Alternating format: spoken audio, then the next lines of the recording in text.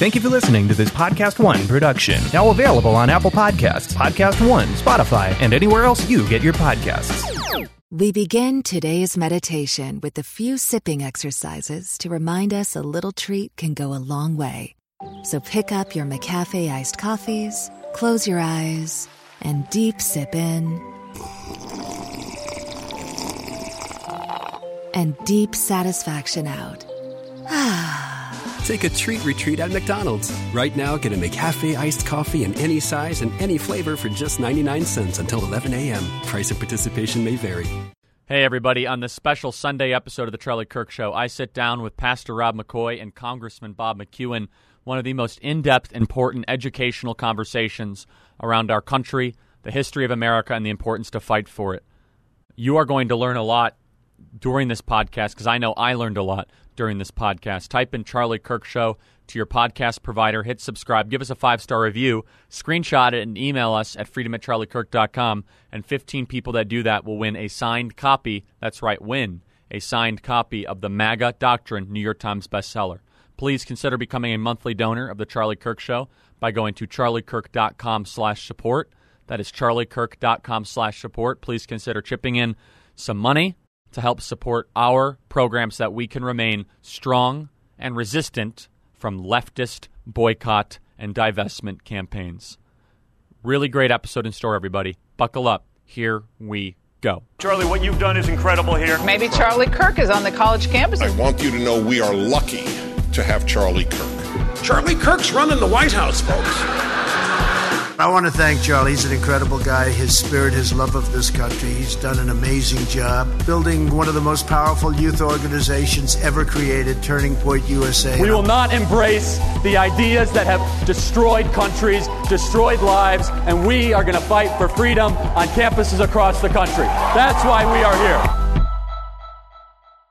Hey, everybody. Welcome to this incredible episode of The Charlie Kirk Show. I am joined by two dear friends of mine that I've known for quite some time and have been through some fun things together. Amen. Congressman Bob McEwan from Ohio. That's right, Charlie. Great to be with you. Rob McCoy. Congressman McEwan is currently running Council for National Policy. CNP. And Pastor Rob McCoy is America's pastor and has kept his church open despite all the lockdowns. We are going to get into a lot of stuff. But first, Congressman, introduce yourself to our audience. Well, it's a delight to be here. I'm a fan of yours, Charlie, and during this critical time when people are questioning about what America is or where it's headed, I think it's appropriate just to stop and ask, why is America different from someplace else? 4% of the population of the world call themselves Americans. Amen. And yet every year they write more books, more plays, more symphonies, more copyrights, inventions. For thousands of years, people would hope to someday fly. It was the Americans that invented the airplane and the light bulb and the telegraph, the telephone, the global positioning system, put men on the moon. Right now, there's a ship parking in the Hong Kong harbor or in Singapore using a global positioning system conceived, invented, and maintained by Americans. A Mercedes dealer in Buenos Aires is ordering a part in Stuttgart using an internet conceived, invented, and maintained. No nation in the world has ever blessed the world like America does. 4%, and yet it is that which secures the rest of the world.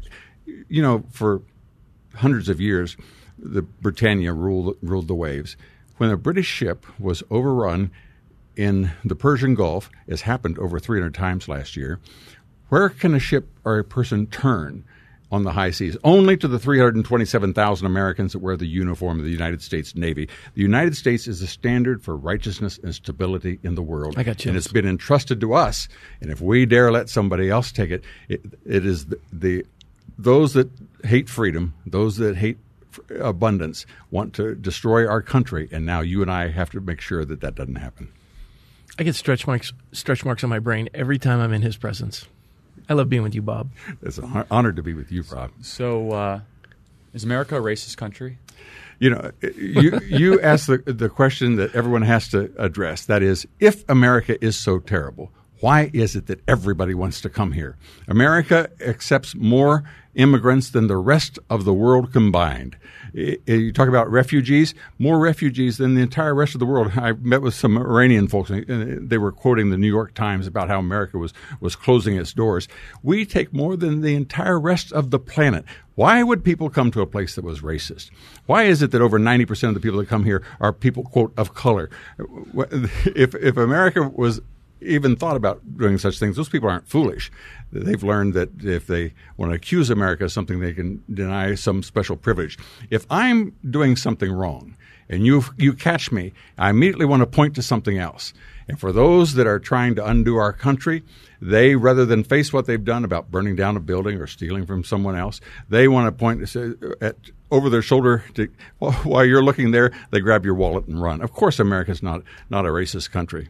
It's the most, I tell you this, find any place on the planet where ethnicities live as cooperatively as they do in America. It is the example for the rest of the planet. My daughter spent a year in Rwanda. Those folks, you cannot tell them apart. 80% are Hutu, 20% are Tutsi. When 80% voted to kill the other 20%, they chopped 1 million people to death with machetes, but it's estimated that a fourth of the people that they killed were really Hutus. Now, that's what the rest of the world is like when it doesn't have the freedom of respect for life that comes from respect for God, which is what America is. So you bring up 80% decided to kill the 20%. Let's go to this direction. In less than a year. Less than a year. In 90 days. In 90 days with machetes, not with sophisticated ovens. So you're talking about the Rwandan genocide, yes. Correct? Kids do not know about this. They're not taught it in schools. Let's walk through some of the history, then I have a follow-up question about it. Well, there's a reason why people come to America. And what makes America different? Number one is our rights do not come from the majority. In other words, we're not a democracy. In a democracy, rights come from the majority, whoever has the most votes. I was just writing, are we a democracy? Well, so you totally obliterated my follow-up question. And you say, what is a democracy? It gets in your head. You mean when George Bush says that we're a democracy, we're not really a democracy? Well, we use the term democracy because we elect people. Yes. But in a democracy, the rule of law is established by the majority. And America is unique and different to the rest of the world because our rights do not come from the majority. That's why the word democracy does not exist in any of our founding documents. They despised it. Nor any of the 50 constitutions of the 50 states. Why? Our rights do not come from the majority. They come from God. And as on the Jefferson Memorial, the God who gave us life gave us liberty at the same time. So you see the sequence that if you want to take a person's liberty, you have to get rid of God. Once you've gotten rid of God, then I can take your life. And once I can take away life, then any politician that will take away innocent life will not hesitate to take your liberty. There it is. And so when you ask the question, that's who they are. So are we one of those? No. You can vote in America 95-5 to kill Jews. So what?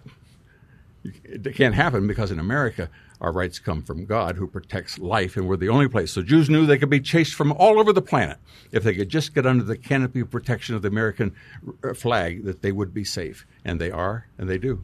Amen. I'm sitting back, and I told you this guy is a storehouse of knowledge. And you declared that he's one of the most underutilized men in America. Correct. I'm sitting with the two most underutilized players in the conservative bench. You're half right, but I will tell you, sitting here. Double right. Well, I appreciate that. But Charlie, you and I are both. I'm just blown away. I seriously, I just want to get out of the way. I'm a fly on the wall. Color commentary. How about that? Yeah, I'm happy to do that. So, Bob, this is a very important point you're making because even some conservatives at times have said a couple things recently.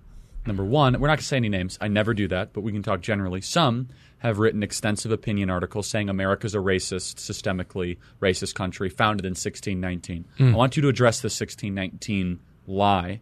But before you do, can you please also just build out more why it's dangerous for us to accept the idea that we're a democracy? What makes a democracy and a republic different? In a democracy, rights...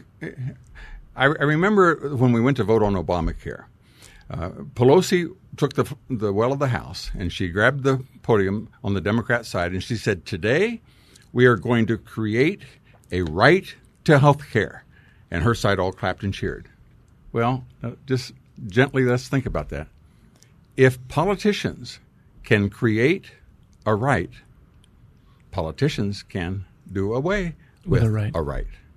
And that's what had our founders so afraid, that if we allowed the mob to decide that one day they get mad at folks of a particular color or a particular ethnicity, and we want to take their rights. Or religion. And so we want to protect them from that. And so they very carefully crafted the place that, as I mentioned, this little 4% of the population of the world created more wealth than the other 96% combined throughout all recorded history. Now, why? Why is that? Well, it's because we recognize that God gave it to us. Well, I wanted to tag on what Charlie was saying, and you did a wonderful insight when I heard you. I've heard you speak a number of times. But you speak of this idea of a democracy and a constitutional republic. And, of course, as I've heard Eric Metaxas say, quoting Ben Franklin, when the woman asked him, what kind of government have you given us? And a republic, madam, if you can keep it. And you have this unbelievable ability to recount what occurred in the Constitutional Convention, because America had come up to a conflict. They had examined all of the different forms of government throughout history. And here they were at a problem with 13 colonies, some of them slaveholding, some of them more populated than others.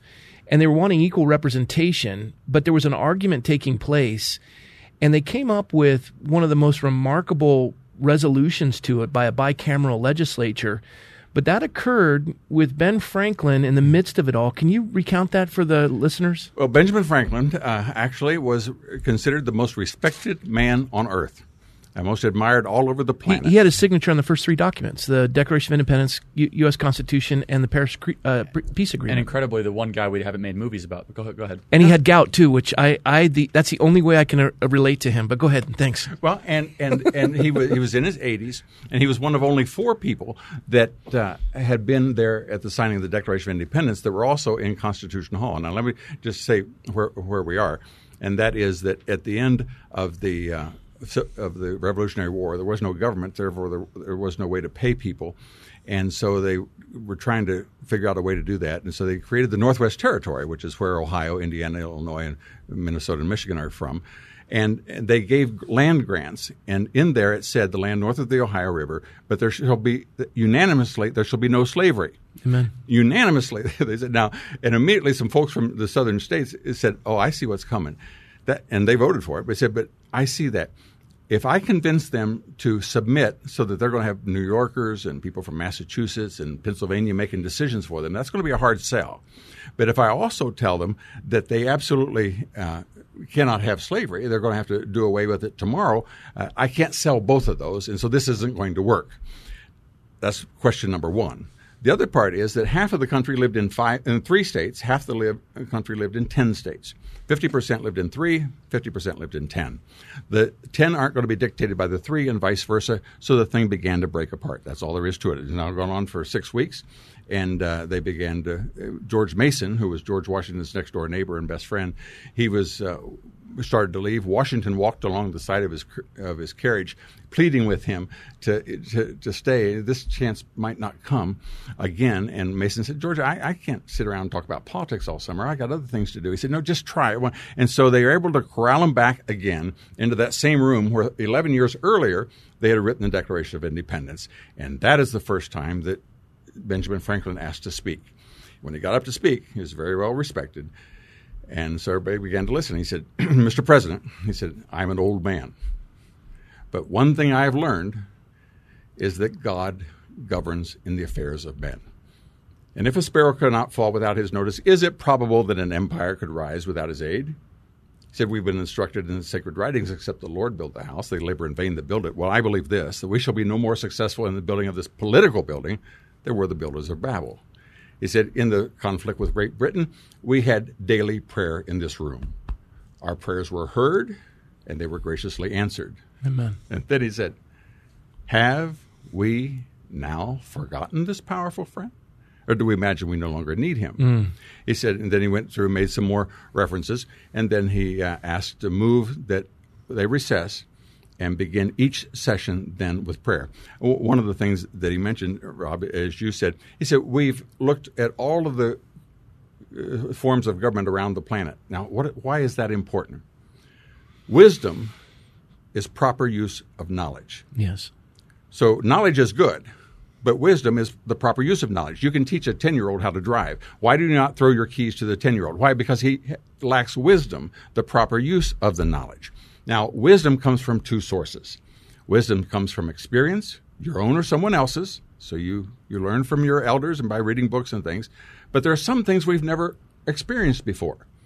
And so the Scripture says that if any man lack wisdom, James, let him ask of God, who gives to all men liberally, and he doesn't scold us for asking.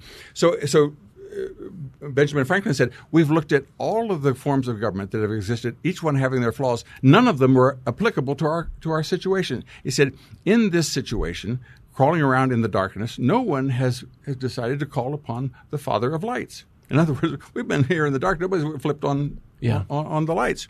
He said, so then he said, let's ask God for his guidance, as the Scripture said. Once they did that, they began over the next 5.5 weeks to write the Constitution of the United States, creating the oldest government on the planet. Well, the oldest government under one birth certificate.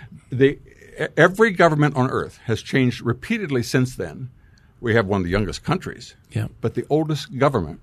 Everyone has made a judgment since then, and yet it's been available as a template for anyone else, but they haven't used it, and that nation is the one that has prospered as no other nation has.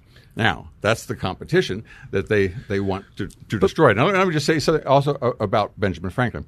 I remember one time after I was speaking, a fellow wrote to me a note, and he mentioned that he had 54 children out of wedlock.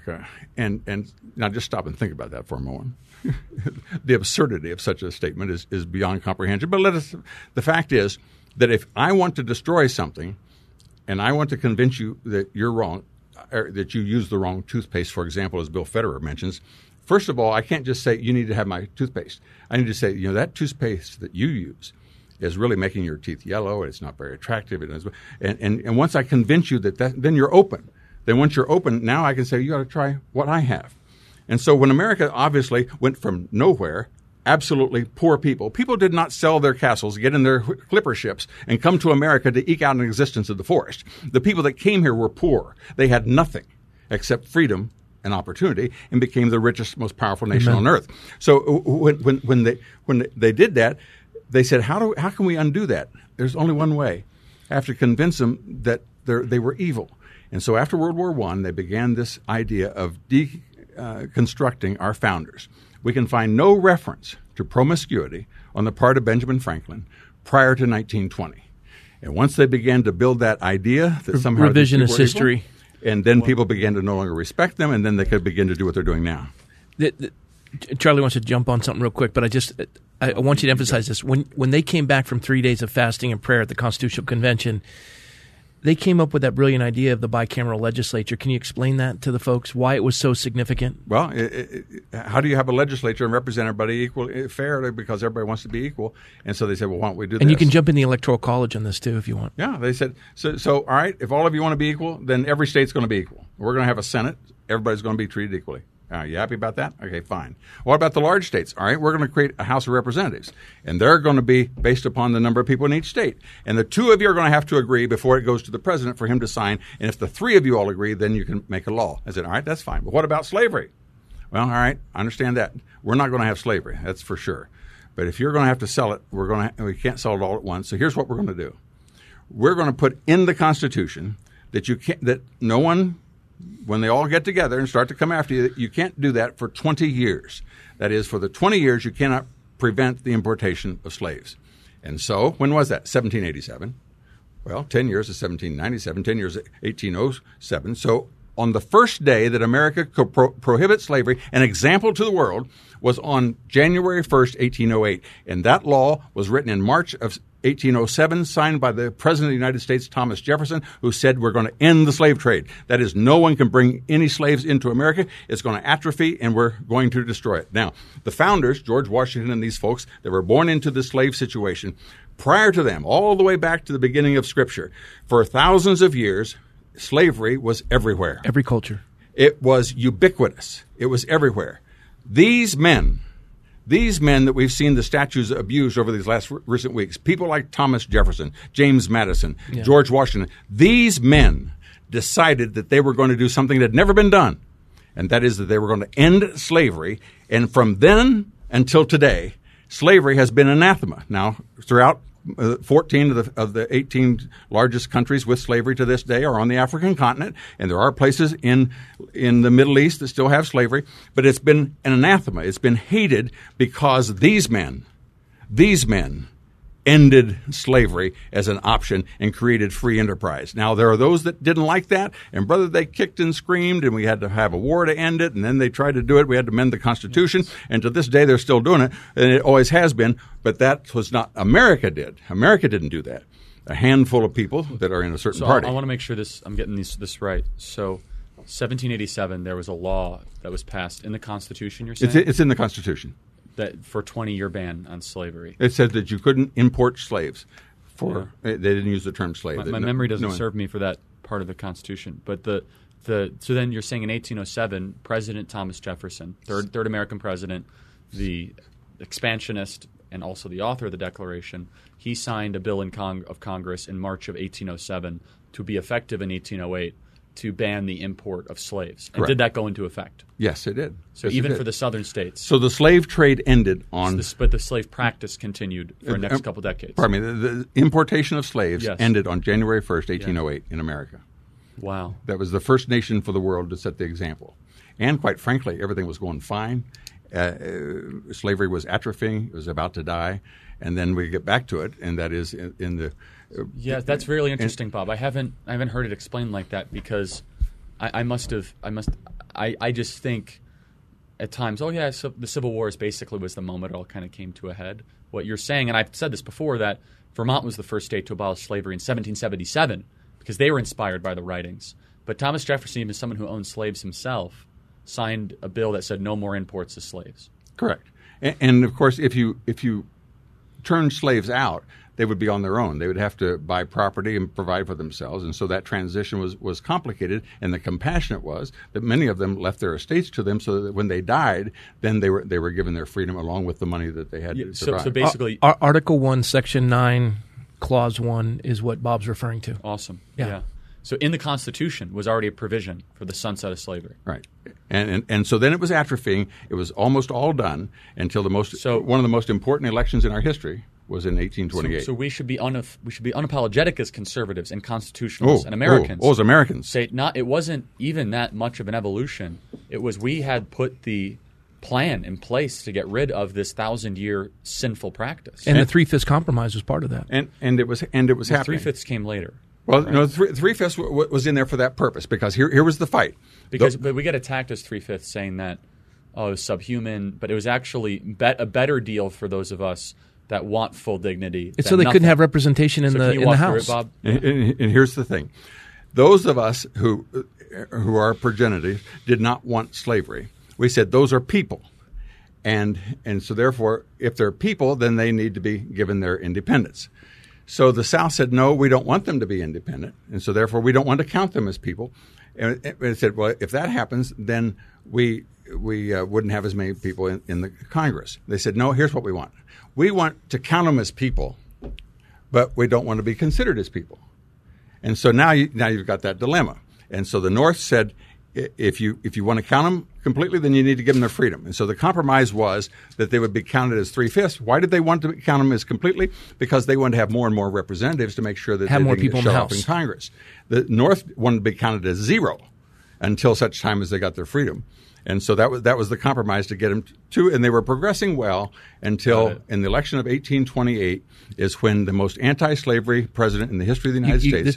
This is critical. John Quincy Adams was defeated by a man from the West, from over the mountain, the first genuine slave trader, a man who bought slaves in New Orleans and came up and sold them along the Tennessee River. A man by the name of Andrew Jackson came in and ripped that apart.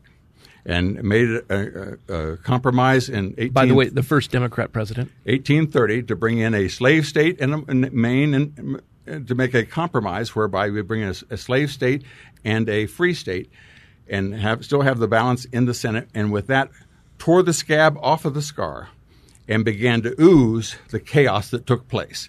And from then on, from Andrew Jackson from 1828, he took office in 1829. So from 1830 to 1860, that 30-year period is known as the Jacksonian era. And they stacked the Supreme Court. And during the Jacksonian era, that is when the Democrat Party and the Whigs fought back and forth. The Whigs did not want to have slavery at all. The Democrat Party wanted to have slavery. And so they alternated back and forth until finally in 1857, when James Buchanan took office in March of 1857, the next week the Supreme Court made a ruling that was written by Roger Taney. Roger Taney was Andrew Jackson's campaign manager and his attorney general. And Andrew Jackson put him on the Supreme Court.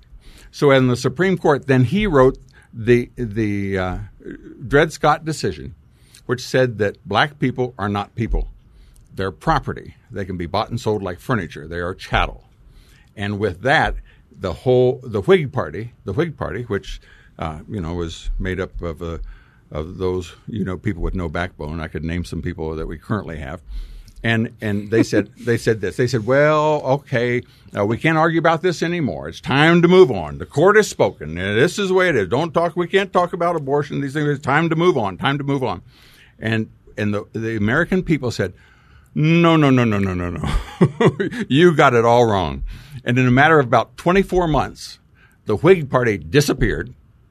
The Republican Party erupted for the purpose of ending slavery. Can I 1864. Jump in real quick? 1857, which isn't part – you do know this part of history, but it's not one that's going to be taught in history books. But in 1857, it was one of the great awakenings in America spiritually. Jeremiah Lanphier, second floor of the Dutch Reformed Church in New York, starts a prayer service that Horace Greeley, the newspaper editor, he sent out a reporter to try to see how many of these had grown across New York and across the country. And with the traffic and everything, he had estimated over 100,000 people every noon were gathering for prayer, and it created one of the greatest revivals. In less than a year, in a nation of, 30 million people, over 1 million came to faith in Christ, which ushers in this conviction of – like Josiah Wedgwood and all of these folks starting to realize that these are human beings. We need to push back. So it gives a spiritual backbone to because Charlie, as you always say, politics is downstream from culture. So as the church engages in this critical issue of slavery and Imago Dei, the image of God and man, and Josiah Wedgwood, am I not a man? I'm a man, not a slave. And he creates that drawing, and it creates this move towards abolition in the country. And now this Republican Party starts in a congregational church in Ripon, Wisconsin, with a handful of people with the sole purpose of abolishing slavery. And the American people embraced it. And 3 years later, elect the president of the United States, and immediately the states that wanted to keep their slavery, the people that wanted to keep their slavery, said, obviously the American people have voted this isn't going to work, and so they began to withdraw and to secede. Back in those days, the president didn't take office till March, and so between November and March, the states seceded and they formed what was called the Confederacy. Now, that wasn't America that did that. That's a handful of people that believed that race should be the primary factor. So we fought the fight. The freedom people won. The Confederacy was defeated. And then for the next 10 presidents, 8 of them were Republicans. America grew into the richest, most powerful nation on earth. To this day, in every county in America, the Democrats meet to have a Jackson Day dinner, and the Republicans meet to have a Lincoln Day dinner, because Republicans believe that God made us, and at the foot of the cross, we are all equal. Neither man neither rich nor poor, neither male nor female, nor slave nor free, but we are all in all. That is, we are all equal, and America has always stood for that. Now, that doesn't mean that every person who lives in America believes in it, because all you have to do is turn on the news and you can see that's not the case.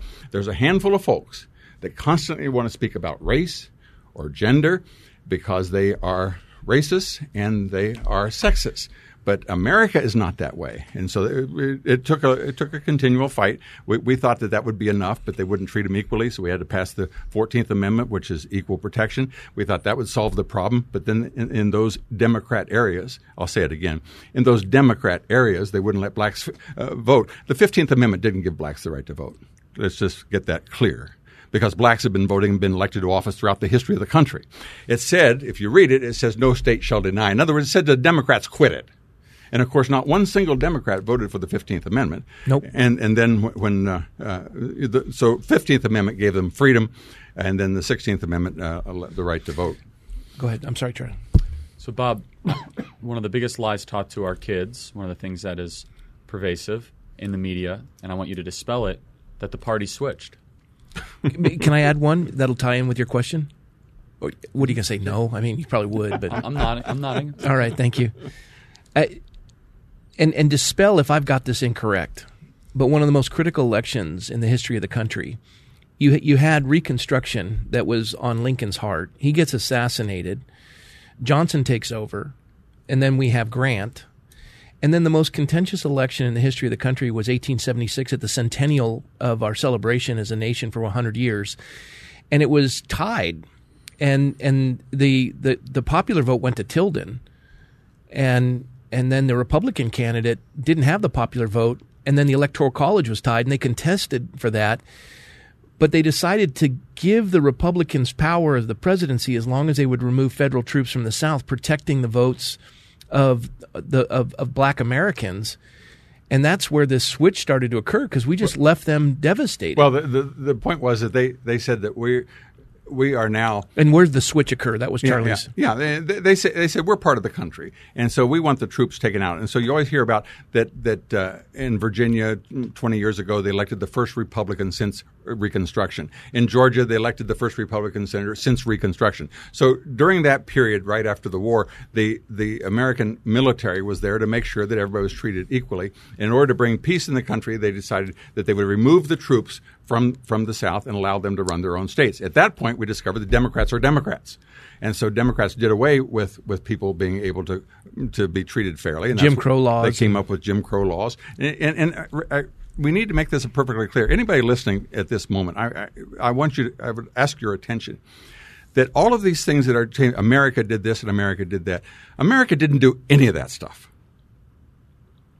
Democrats did certain things which are a scar on their party and thereby splashes on the rest of us. Let's take Rosa Parks. Everybody talks about Rosa Parks in America. She couldn't sit up front of the bus. Nonsense.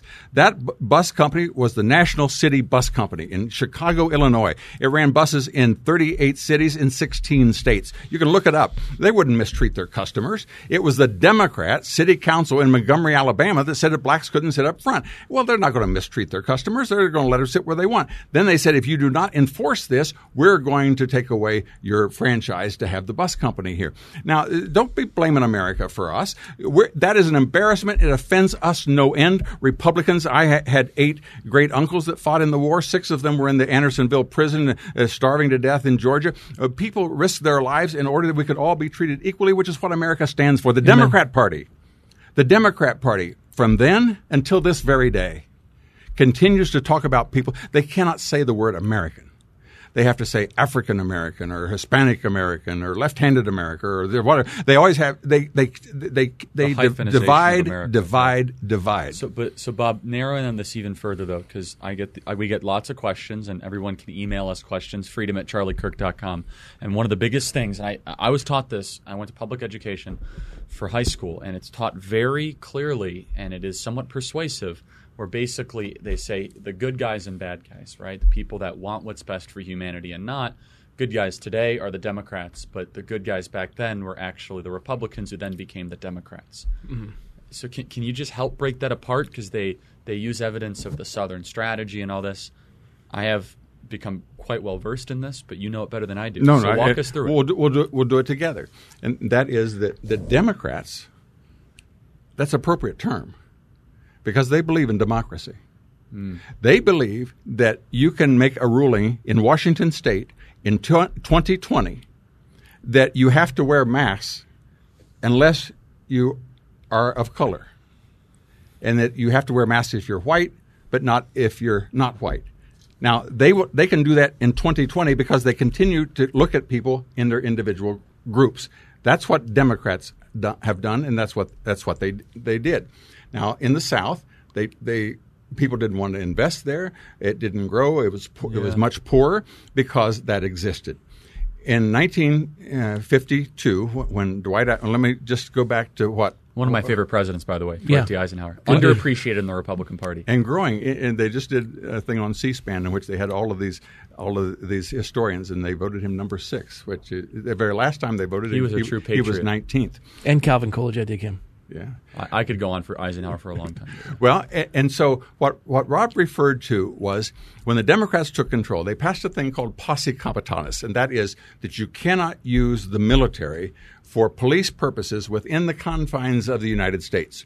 The reason that Donald Trump did not send troops into Seattle, the reason that George Bush didn't send troops into New Orleans, was because under the principle of Democrats institute of posse comitatus is that unless there is a national emergency, or you sign the Insurrection Act and declare the country is under attack, martial law, then unless you declare an insurrection like that you cannot send troops at Katrina. And so when George Bush called the governor, she said, fine. All of her friends got around. He's going to get credit for cleaning it up. She called him back, and they went back and forth for 45 minutes. She said, I don't ask you, until finally the dam did break. Everybody's in trouble. And 5 days later, she tells the president. Interestingly enough, that was in New Orleans, and that's what passed the law originally. Now, why am I talking about that? I'm talking about that because that's the way the South operated, that you couldn't have soldiers, and so they could mistreat people. So when you want to talk about lynchings, when you want to talk about the KKK, when you talk about all those things that happened that they can quote to you in college classes nowadays, it all took place under Democrat control. Well, after World War II, and after the communists were given Eastern and Central Europe, in the 1952 election, they elected the 5-star general, the commander of troops in Germany, in Europe, the American president, a 5-star general, and when he looked at the law about how blacks were being treated, he did something that perhaps no one else could have done. But he was a 5-star general. Yes. One of only the 4 people that had never served in political office, and he sent the troops in. And he sent the troops into Little Rock, Arkansas, to say, quit it. That person is allowed to go to that school regardless of her skin color. Do you understand me? And then he appointed judges that began to implement the law, and when they did that, began to break apart the solid Democrat South. Now, when they did that for the very first time, when they let everybody vote, then you see that for the first time in over 100 years, Republicans began to get elected because they couldn't steal the votes. But they would say, just let's flex this out. Well, why did Strom Thurmond switch parties then? Because he's the only person that did. Strom Thurmond was an independent sort. And they use this all the time, just so you know. It's one of their top pieces of evidence on their shelf. He was a Dixiecrat in 1948, and he was disliked among Democrats as well. And he actually had a come to Jesus meeting. He had a change of heart. And he began hiring African Americans on his staff. And as you can ask his successor, which is an African American, Senator Scott, and he'll tell you how that his heart changed and he changed his party. And it was the only person that we know of, the only person, certainly in the Congress, House, or Senate, that switched the parties. He's the only one, so they could ride that horse. But the fact of the matter is, you served with Strom very well. I knew Strom very well. For 47 years or something. Everybody served with Strom. Yeah, exactly. Well, Jesus served. So a couple thoughts on the Great Switch, which I think is the fundamental biggest lie that we tolerate our kids to be fed. I think it is the lie of which so many other lies are able to spread. Mm-hmm. It is one of the tributaries that affects everything. Because if you believe the parties switched, what you're really saying, in essence, is that now Republicans are the bad guys, right? In this game of cowboy and Indians, right, for lack of a better term, just use a metaphor, we're wearing the bad jersey, they're wearing the good jersey. And you can't accept that, especially when you look at the complete arc of American history. Here's a couple things that I use that are very helpful. Why is it as the South became considerably less racist, it became more Republican? And wealthier. Right. So if to keep it the logic according to the left, of which there is none, wouldn't it be when the South becomes less racist, they should have stayed Democrat, right? If they're truly the kind of we wear the good jersey, they wear the bad. Also, who actually cared about skin color in 1864? The Republican Party or the Democrat Party? Who cares about skin color today? The Republican Party or the Democrat Party? Exactly. The hyperfixation on race. And the final thing is this, as you wonderfully articulated.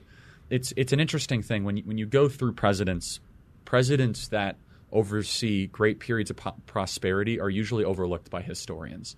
And we as the Republican Party, we just don't talk about Dwight D. Eisenhower enough. Now, people say that I didn't like the tax rates and all that. I'm like, that actually is not my total definition of what a conservative is, because some of that was out of his control and some of it was somewhat needed to fund the country after the structural deficit after World War II. But he was a pro-family, defense of Christianity, hard work, community-centered, loving his country patriot who oversaw 8 of the most prosperous years in American history and actually did more for racial progress than any other president, probably in American history, probably post-Lincoln. I'm sorry. And so I'm just a bit. You're correct. I've been reading Eisenhower biographies, and basically he thought himself as a role as just the manager of normal America. Like, let's just get back to how things should be. And I think that's a really aspirational thing where he didn't want himself to be just like king of the land. And his exit speech was very prophetic about the military-industrial complex. My godfather, Rear Admiral Robert Early, I'm named after him. Big Eisenhower fan. And when I was running for the state assembly, and I was being attacked by my own party in the primary, and he was going to turn 100 years of age, and I was going to miss his 100th birthday. And my mom, had died of lung cancer. My dad was in a home with Alzheimer's, so he was basically the patriarch of our family. And I knew I'd miss his birthday, so I went down to go visit him in the house he'd lived in all 50 years I'd been on this earth. And he was bigger than life, still driving at 99 years of age. Not well, but driving. And I get down there and I start lamenting about the condition of California, talking about how I feel like I've led these folks on a rosy road to nowhere. I'm out of money. My own party's carpet bombing me. And in the middle of my lamenting, and I've never heard him angry in 50 years. In the middle of my lamenting, he puts his hand up. 99-year-old man, still booming voice, puts his hand up, shaking with age. And he says, "Stop it." And it's nothing like being spanked by a 99-year-old guy. And he just says, "Stop it." He said, "I was 16 years old in the Great Depression. You don't know tough. And had not been an appointment to the Naval Academy in 1937, I would have never received a college degree. And I was in Pearl Harbor on December 7th, 1941, and they sank half our Pacific Fleet. And you, Rob, being a history major, you don't realize we had the 21st largest military on the face of the earth, and they sank half our Pacific Fleet." He said, "I pulled my shipmates out of the water. They sank my ship, and the harbor was on fire. My shipmates were dead." He got a Silver Star that day. And he said, "The next day we took on a 2-fronted war against 2 fascist nations. We lifted that fleet from the bottom of the Pacific Ocean. We floated into Tokyo Harbor to accept the surrender of the Japanese." And then he said, "And we came back after the war, and we only asked for enough ground in those nations to bury our dead. We were liberators, not occupiers.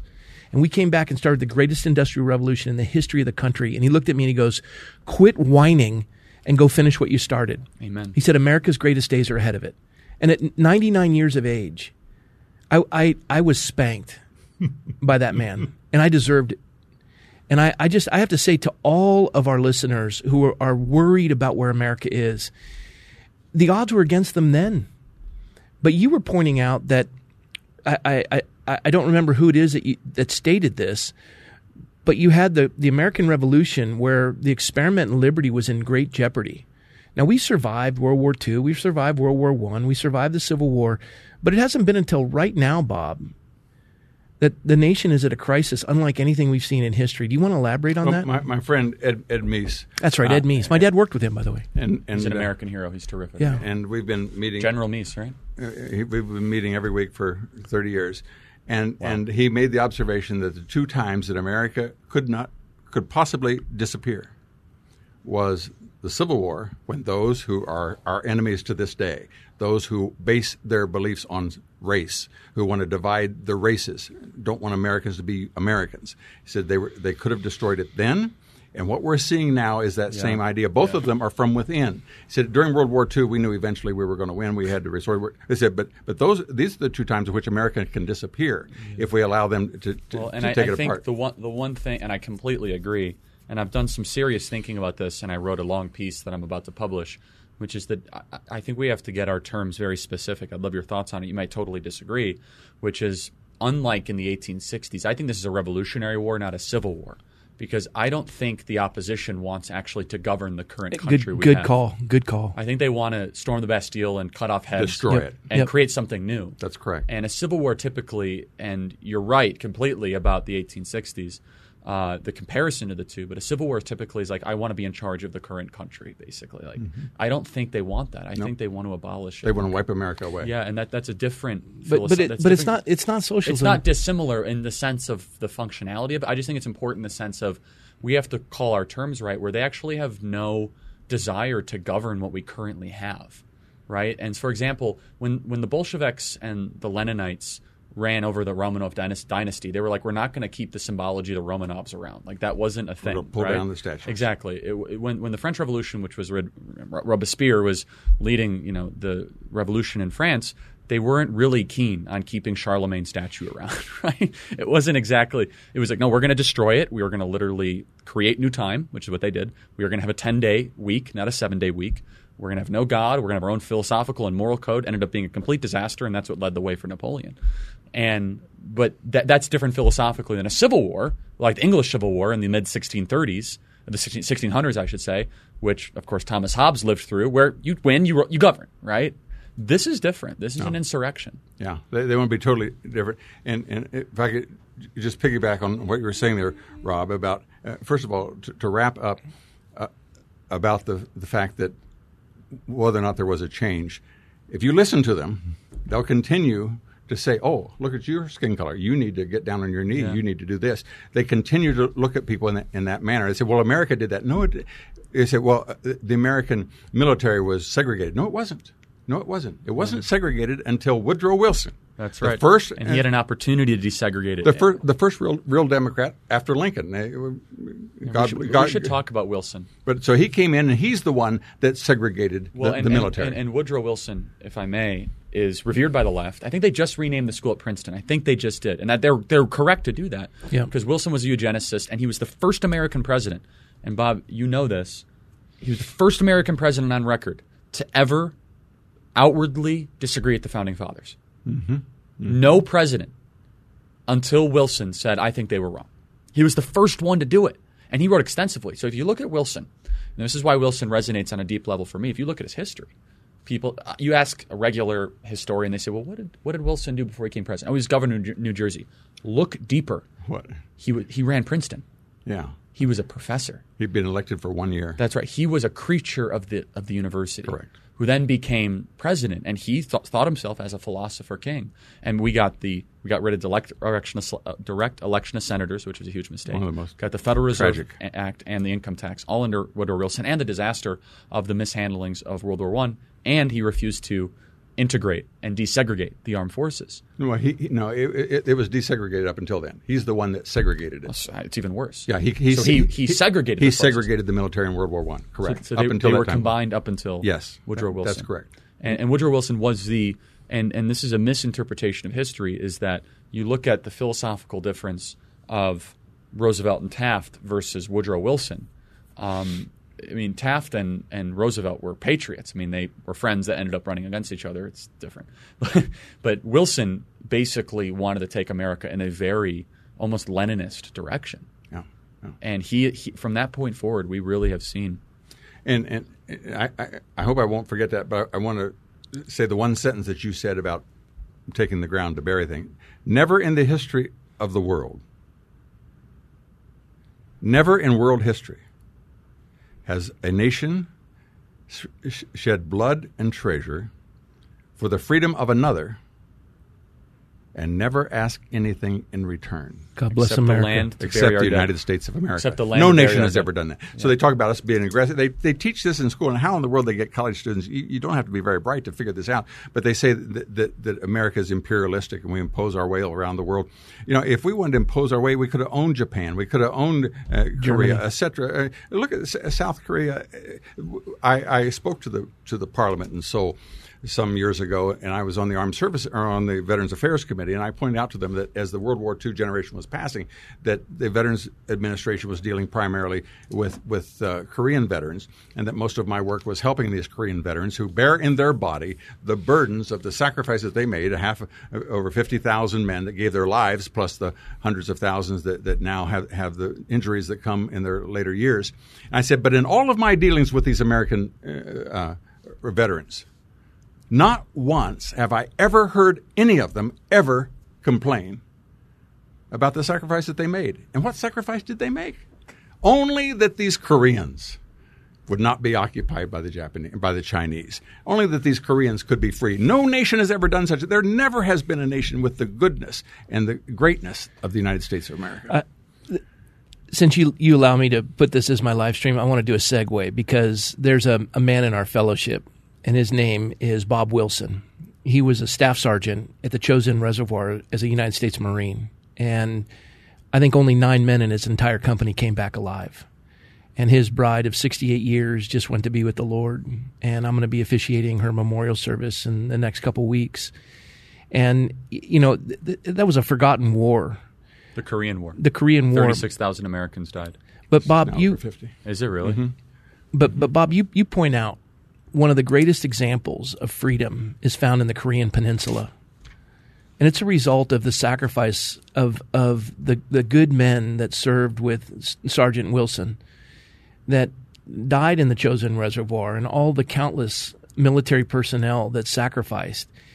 And you look at the Korean Peninsula and a satellite picture at night, and the bottom half of it is lit with industry, and the top half is pitch black dark. And you said that most of the Aryan land in that, did we explain that? Yeah, we're having dinner in the Blue House, which is the White House in Seoul. And the president made the observation, he was talking to my wife, and he said, when they divided our country at the 38th parallel, I said, North Korea got 75% of the arable land. We got 25% of the arable land. We got most of the mountains and all of the refugees. He said, they now are perhaps the poorest nation on earth, one of the poorest, and we have the 10th largest GDP in the world. Same heritage, same culture, same language, same climate. Everything is the same except freedom and socialism. Socialism creates poverty. Freedom creates abundance. And I majored in economics, and so when I was in college, they'd all say, well, why is America rich? Well, it has lots of natural resources. When they have any problems, they move further west, and we're just an industrial type people, or blah, blah. These other people, they're not as good, as smart as we are. They need socialism. Yeah. Okay, let's just take East and West Germany at the end of World War II. Divided down the middle, same heritage, culture, climate, language. When the wall came down, the GDP per capita on the west side was 17 times higher than it was on the left. And the CIA, by the way, said it was 11. When the wall came down and they could actually compare, it was 17. North and South Korea, when South Korea got its independence in 1953, thanks to the leadership of Dwight Eisenhower putting an end to the war. And General MacArthur. When South Korea was the third poorest nation on the planet. Number 3 from the bottom, and now it's number 10 from the top. I want to contribute something, though, which, as I study this more, and I'm a student of economics informally, but the more I kind of look more broadly at this, the more I recognize and realize that a free economy and private property are instrumental, but it's one piece. If you do not have strong and coherent families and flourishing churches, I think that the economics are kind of irrelevant, to be perfectly honest. And it's not to say that you should sacrifice one for the other. I think they actually work in harmony with each other. But one of the reasons why South Korea has been able to flourish is it's a very Christian country as well. Post the war. Yeah, post the war, they've had a Christian... Huge missionaries going in there. Massive amounts of conversions, and we shouldn't, I think, look over that. Am I allowed to do a commercial? Of course.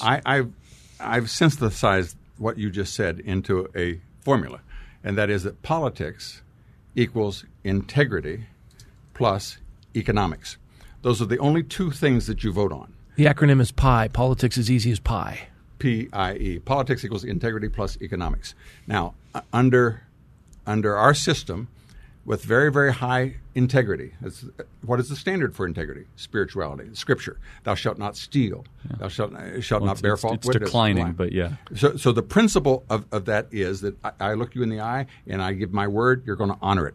And so those principles of very high integrity and low burden of government, the greater the wealth. The lower the integrity, the thicker, the least I can trust you, the thicker the contract has to be, the more guards I have to put around the business, the more bars I have to put on, the more lawyers you have to get, the more lawyers, and the more check I have to do to make sure you deliver. If I have a business in Uganda, the more guards I have to round, the more people I have to bribe to get my goods shipped at the dock in wherever it is. So the lower the integrity and the higher the burden of government, the greater the poverty. So all we do when we vote is we vote on those two things. And once you understand that principle, you can go to downtown Detroit, the richest city in the world when I was young, and now the poorest city north of the Rio Grande, and you see the collapse of integrity. So everybody's put bars on their windows, and you're now they even want to do away with the police, et cetera, and very high taxes. And so people say, I'm not going to go there. So the population of Detroit is now lower than it was in 1900, and there are 38,000 single-family dwellings that are abandoned because people don't want to do that. So if you understand that principle, you can make any rich place poor or any poor place rich. Now, libertarianism says, I really don't care about these. If I want to pimp my daughter, if I want to do drugs, if I want to defecate on the sidewalk, if I want to have open borders, if I want to do California, that is, but I want low taxes. Therefore, I'm a libertarian. Well, it doesn't work unless there is a spiritual value system. Yes. You can have a zero tax rate in Uganda, or in Zaire or Congo. Let's say Congo. Congo is overwhelming with natural resources. Malachite, which we buy in a jewelry store around here, it's in the sidewalks of the capital city. So it has abundant natural resources, but it's very, very poor. Why? So if you had a low tax rate, it still wouldn't prosper because it doesn't have a spiritual right and wrong value system. Exactly right. And that's why our founders put on the wall, "Thou shalt not steal." Thou shalt, and so when you did that, the moral law. You didn't have to have locks. And I think we're a country with an economy in it, not an economy that happens to be in a country. And prioritizing the values of what the country is and the ideals, and then saying our economic activity could harmonize with it, it can feed into it. I think the problem with libertarian fundamentalism, of which I have played in those circles for years, is that there's kind of at times there's kind of just a deference to the well-being of the country as long as you can just maximize personal indulgence, at least the freedom to do it. And I actually think that's really destructive for everybody. I think it's really destructive for the whole country, for the innocent, for the well-being. And I do want to ask this other question, Bob, because I think it's really interesting, you being an economics savant, which is that how much – and I've grown to believe that it's played a bigger and bigger role. And you being from Ohio, you know this. I actually believe that economics can feed into the spiritual, where that if you make such poor economic decisions public policy-wise that favor big corporations, that shut down manufacturing plants and shut them to China, that could make people disengage from the spiritual. It can make them disengage from civic life and tear families apart. So I think that we as conservatives in the equation sometimes overweigh the social cultural and just say, well, the economics have nothing to do with the social cultural. Do you think they both contribute? It's like a fiscal conservative versus a social liberal. I mean, kind of like saying if you shut down a manufacturing plant in Hubbard, Ohio, that's going to hurt the church too. That's going to hurt the family. Yeah, it's not just economic. The two are essential, and if you understand how they come about, they're codependent. So you can't weaken one without weakening the other. So every time you're exactly correct. There's nothing to add to it. You're right. Well, it's just sometimes conservatives, and not you, would say it's not a big deal that you ship the factory to China because it's comparative advantage. I went into a Starbucks on an early Friday morning getting ready to go to my men's study. And Bob McEwan's thoughts are rolling in my head. A young kid in his 20s, wearing army fatigues, disheveled because he's been sleeping on the street, but healthy as an ox, says, "Can I have some money?" And I look at him and I said, "I'll give you money if you can answer one question." And this was Bob's fault. And he goes, "What's the question?" I go, "What's money?" He goes, "It's what you need to buy stuff with." I go, "No, man, sorry." And he goes, "Well, what's the answer?" I go, "Well, since you want to learn, I'll buy you breakfast. Come on in." And we sit down. He goes, "What's money?" I said, "Money is a representation of the contribution you've made to society. You've made no contribution, thus you have no money." And that was the start of a long conversation that ended up having him go to Teen Challenge, get his life in order. But it started with you because you point out how wealth is created, and you talk about going into the store and you want to buy these shoes because you mowed Widow Johnson's yard. Can you elaborate for the folks? Because that's this political savant, how he takes the complex and makes it simple, Charlie. It's remarkable, and it just has really fed my heart. I think that'll touch on what you were alluding to. Well, maybe we should talk about how wealth is created, but how do we keep score is that we have pieces of paper that keep score about that. And so when you go into the grocery store or when you go into the shoe store, you say, I want to have that pair of shoes. And you ask, how much does it cost? And he basically says, what have you ever done for anyone that you'd be entitled to these shoes? And you say, well, I mowed Widow Johnson's yard. Well, how do I know that? Well, I have this. And you hold up a $20 bill. What is it? It is a representation of a contribution that I made to someone else. He said, well, that's nice. That's a nice contribution, but that's not enough. If you mowed her lawn maybe 3 times, then that might be worthwhile. Now, how do I keep track? I have money. And so I make a contribution in which I have made sufficient contribution that he and I come to an exchange, which at the end of the exchange, we are both better off. I am richer than I was before because I'd rather have those shoes than have this money. He'd rather have that money than have those shoes. And we make that exchange in which we are both better off. And if we're not, we don't make the exchange. Yeah. So we have created wealth. So what is money? A farmer and a baker. So how do I? Yeah. So a farmer, a baker has 10 empty ovens. A farmer has a pile of wheat. And farmer says, I don't need his wheat. And they said, if I had his money, I could buy a new tractor and send my daughter to school. And so the baker says, if I had his wheat, I could make some donuts and sell them in the morning. And so the two of them make an exchange, which at the end of the exchange, they are both better off. Yeah. They have therefore created wealth. And that is the only way that wealth is created. That's the only way, through a voluntary exchange. So when you vote for me, and I'm going to take his money and give it to you, and you're going to be better off if you just vote for me. That's called socialism, because he hasn't done anything for you, and you haven't done anything to earn it. Therefore, if he says, if I produce something and it's stolen from me, and you say, if I get it and I don't produce it, this is a great thing. So neither one of you produce, and immediately the entire country collapses. And this only happens every time. And Venezuela, the richest nations in the Western Hemisphere, Argentina at the turn of the century, Cuba, then Venezuela, we've all experienced it, and that's how you create poverty. So if I can challenge you a little bit on this. Please. Because I think I agree with all of that, but I don't necessarily agree with it in recent practice. Let's have a conversation about it, because the free market fundamentalism, a lot of the labor that goes into some of this work, they don't have a say when their factory closes down in Darby, Montana. Sure they do. It's called unions. Well, but we've deindustrialized our country. 6 million of them, because of McKinsey, decided to put the plant in China. I guess the question is, when does that free market fundamentalism go too far? It doesn't. It doesn't. It goes too far when somebody makes a deal that disadvantages either the worker or the purchaser. But it's happened. Yeah, it absolutely has. It happens all the time. But that's why that's what that's what elections are all about. Yeah. And they can make the richest city in the world, as I mentioned when I was young, was Detroit. You can begin making decisions that will steal from people without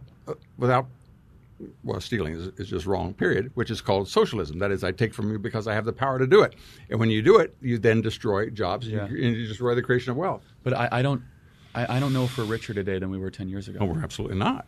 No, because what has happened is that and this is where... So you and I agree on that completely. Oh, absolutely. Good. Absolutely. That's where information is...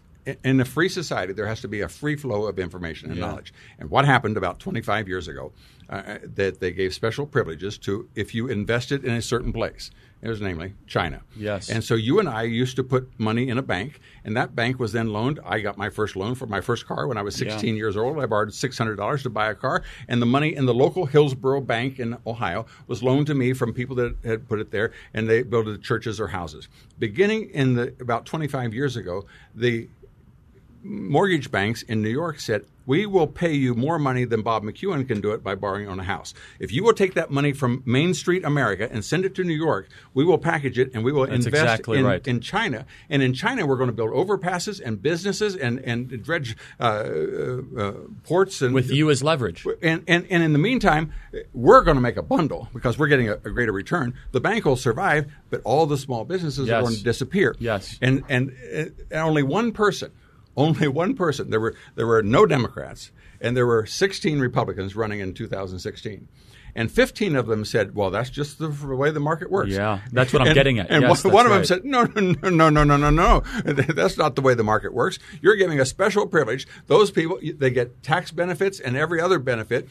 In fact, there's no tax at all. If you make it in this country, you make something in Wilmington, Ohio, we're going to tax everything. We're going to tax everything that comes. We're going to tax the taxes that the trucks that deliver it. Property we're going tax, to FICA, on everything. and on. But if you will take that money and make that thing in China, then not only that, we'll allow you to send it to Mexico, and they'll bring it across the border debt-free. There will be no taxes at all. And that little business there in Wilmington, Ohio, we're going to be able to kill it. So my pushback, not with you, but generally, is when we describe that as a free market. It's not a free market. You know what I'm saying? It's government manipulation. Yes. And that's what I'm saying. And Donald Trump was smart enough to say, I'm going to quit that. Yes. And Main Street America, places like Columbia, or places like Mahoning County, Youngstown, Ohio, yes. where there were no Republicans. Ohio. I did the Lincoln Day dinner there. You could put them all in this little room here. There were no Republicans. They didn't drive through the place, let alone live there. He carries it 2-1. He carries it 2-1, and everybody. And that's why, ladies and gentlemen, let me tell you, that's what blew everybody's mind.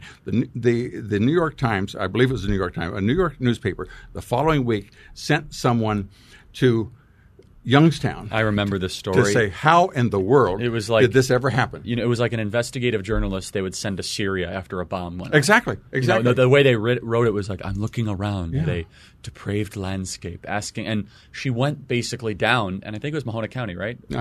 Yes. And Youngstown State University is right down the street there. And she said she went into just a deli, and she went to the black church. And who'd you vote for? Trump. Who'd you vote for? Trump. Why? Only person who promised to bring us dignity back to this region.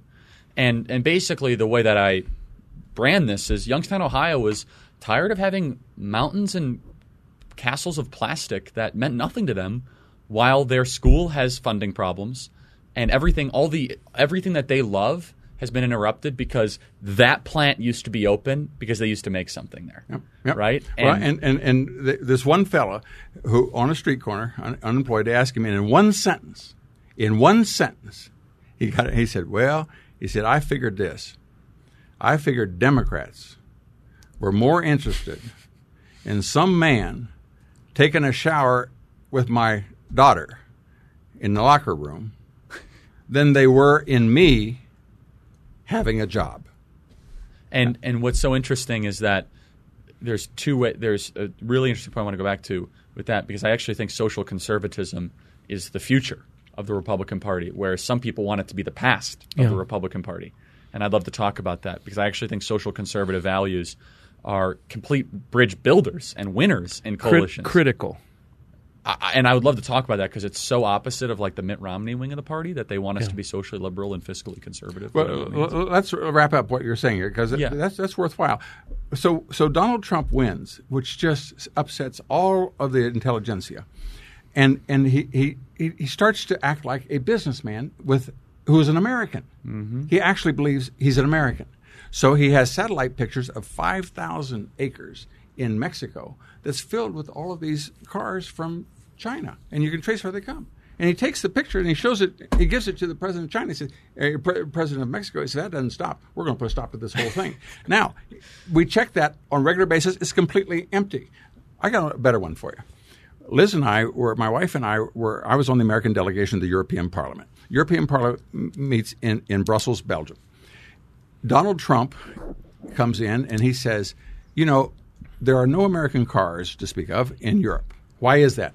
There is because of import tariffs. Of 28% tariff on any car. So you bring an American car, right off the bat, you got 28%. Now they have other things as well. You have to take it apart and and also energy stuff. You got to make it in liters, all sort of stuff. Yeah. So Donald Trump says this. He says 28%. That's a good number. That's a very good. I think we can do that. And so I think we ought to add 28%. Now. Then the Senate, the people that claim to be conservative Republicans, which I call the bedwetter caucus, they immediately run and say, well, you can't do that. My goodness, that's a violation of free trade and all that. Now, when Liz and I were in Brussels the following October, I show her the newspaper. That day that we were going in the European Union, that day, get this. Well, let's back up. Let's talk about Germany for a second. Germany, the great powerful Germany. They're always on time. What do? They make cars in Stuttgart. Well, so they have glass and rubber and all these things, but basically Audis, VWs, Mercedes, Volkswagen. So they make cars from which everything else goes. You hit cars, brother, they're going to feel up very rapidly.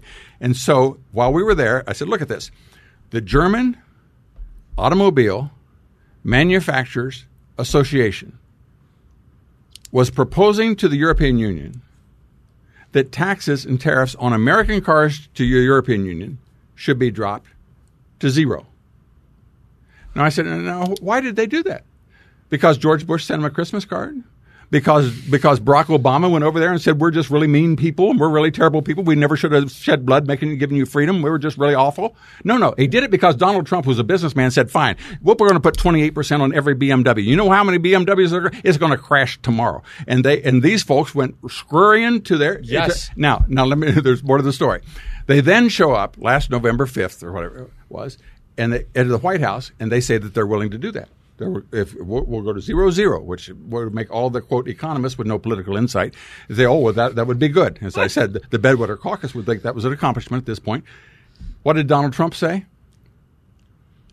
I need to think about that. Why?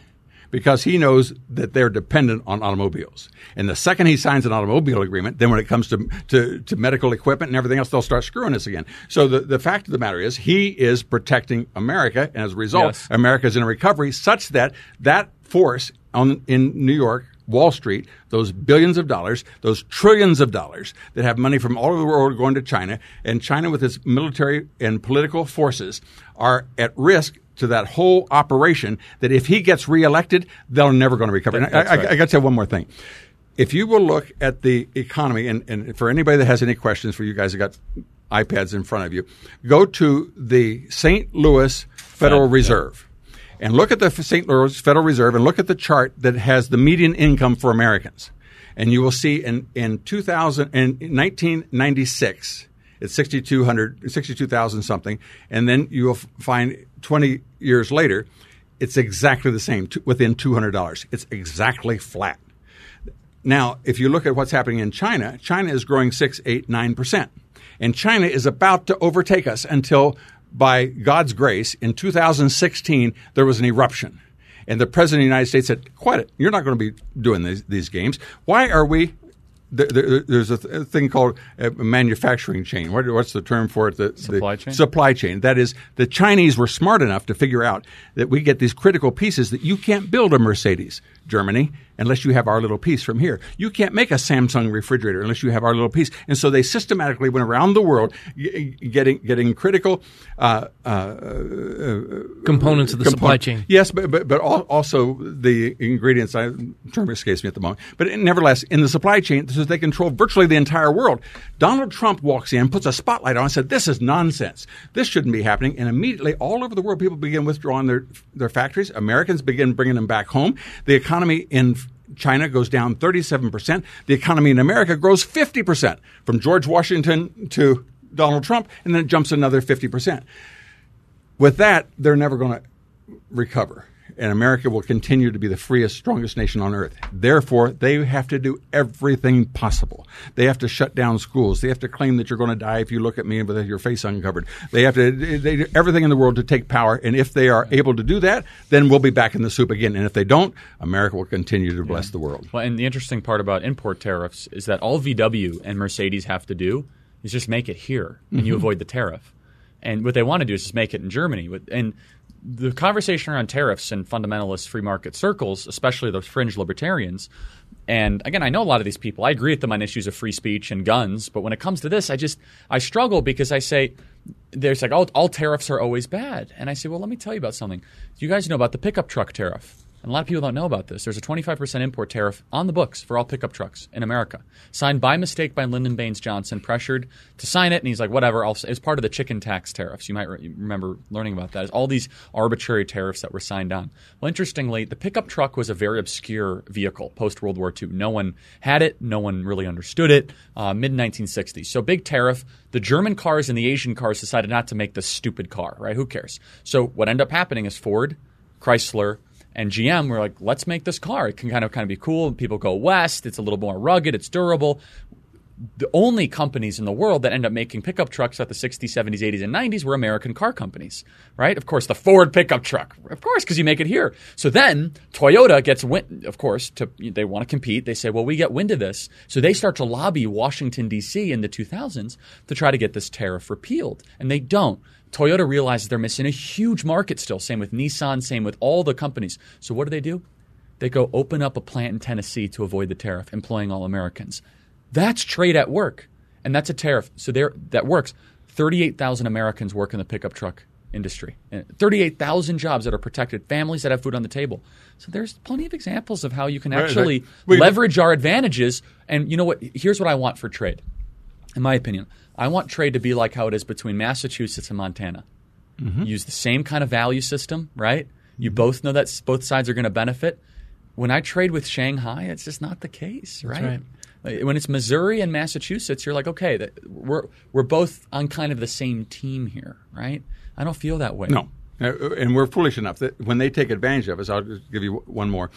We didn't allow Japan to fly in the internal United States. They could fly to Seattle and Los Angeles, but they couldn't fly to Chicago and Omaha. And so they kept banging to do that. And so we negotiated that we could fly. We would get additional flights to Japan, and they would be able to fly to Chicago and elsewhere. And one of the requirements that they made was that we would get the food service and repairs would be done at the local airport, which seems naive as it goes to exactly what you said. That is because we think that we're being honest. Folks that are dealing with us, if they can screw us, they see that as an accomplishment. Whereas under our spiritual value system, we think that that's wrong. Even though even if we didn't have to do it, we wouldn't think it was right. So what did Japan begin to do? They began to refuse to deliver the food. So you've got a 747 full of people sitting there, and they wouldn't deliver the food a half hour late, 45 minutes late, 2 hours late. And so people began to no longer, until finally the American airlines could not compete. So they come in, and I made the complaint to the FCC or to the FAA, explaining to them why this is. They brought in all these American lawyers. Well, that's just the marketplace, and if they're giving better service, they should. No, it's not true at all. They are playing for their best interests, and we had people that were sellouts in America. And I repeat, by the grace of God or some other explanation, in 2016, we got somebody who's on our team, and America's begun to prosper, and we are now involved in a great civil war. I feel like a pair of brown shoes with a black tuxedo. I'm digging it. And my head's full. I have stretch marks on my brain. Well, I'm excited. Let me just tell you, we have finally people are waking up. It's like out of a great slumber, and just like the rest of the world. With that slumber and that awakening, you're a man of faith. You love the Lord with all your heart, soul, strength, and mind. You and Liz just love the Lord. You've raised your family accordingly. You've lived your life with the principles of Christ. You've adopted. You've lived sacrificially what God has called you to. And our paths crossed just by the grace of God. And now, you see what we're having to deal with in California. And you know the spiritual constraints that are being put on the church in America. From the vantage point of being a politician, but more than that, primarily being a believer and stepping into the public square and understanding the value of the church and the importance of the church to engage in the public square. Give me your thoughts on that, if you would. Anything you'd like to encourage the listeners with, insights you've had, stuff you just want to share. Well, I think because Charlie's on his phone and he didn't have a question, and I do, so I'm gonna steal the. Well, I do think that it's a fight that we're facing. And just to remind you about who Winston Churchill was, Winston Churchill was the greatest man of the 20th century. When the British Empire was collapsing, 1 person in 4 on the planet lived in the British Empire, and they decided they were going to be kind, and they would weakness if they just, as my father described it, when the rabid dog is running at you, you throw away your stick so that he doesn't attack you. And he's usually not impressed by that, but nevertheless, that's what Britain did in the 1930s. And when they're about to disappear and they're done, you can do this in a monarchy. You can't do it in America. The king came in and said to Winston Churchill, now that we're all done and the world's fallen apart, and how would you like to be prime minister? And so they said, He drove out of Buckingham Palace. The weight of the world fell upon him, and yet he did two things. He said that he felt that his entire life had been but a preparation for this hour, and then he went home and slept the sleep of a newborn babe, content in the knowledge that finally someone was in charge who knew what they were doing. That's not ego, but nevertheless, a fellow asked him one time, he said, "How do I prepare for public office?" He said this. He said, "Study history. Study history, study history, for in it you will find all of the secrets of statecraft." And so let me refer to history. That is, at the end of World War II, when Woodrow Wilson was 6 months in Paris, and they did the Treaty of Versailles. One of the provisions was that on the border between Germany and France, that the Rhineland along the river there, that they were not allowed to have any military armaments because that would be a tripwire. Is that Alsace-Lorraine? That's elsewhere, but okay. it's the Rhineland, and it's a warning that demilitarized zone. That if the Germans moved in there, that would be an early warning. Here France, they're coming after you. Well, Hitler comes along and says, "That's our country. Why can you tell me I can't have a tank there? Who says that?" And the Wehrmacht, the military, says to Hitler, "No. We just got whopped. Don't be poking the bear here." He said, "No, it's our country. We can do what we want." And so he orders the military into the demilitarized zone, into the Rhineland. And when he does, we now know, on every soldier were the retreat orders. That if they met any resistance at all, they were to retreat because their army was so worthless and so useless that, get this, the army of France alone, not Belgium, Germany, or not Belgium and Britain and elsewhere, the army of France was 11 times greater than the army of Germany. But leadership is required. Hitler said there's no leadership on the other side. They're a bunch of pantyweights. You watch this. And if I move in there, we'll see what happens. And so he moves in there. All of the old-timers said he's a troublemaker. He's going to blow up the world. He's trying to get us back into war. And he goes up there, and nobody does anything. And the whole thing begins to shift.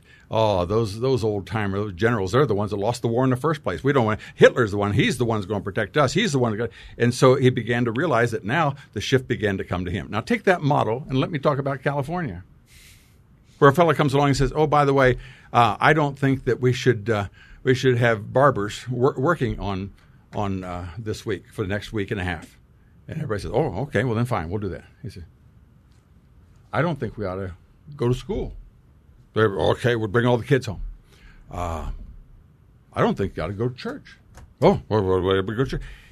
And they keep coming up with more and more things till now he's running out of them. The governor of California says, if you go to a parking lot and you're distancing from everyone, you cannot sing.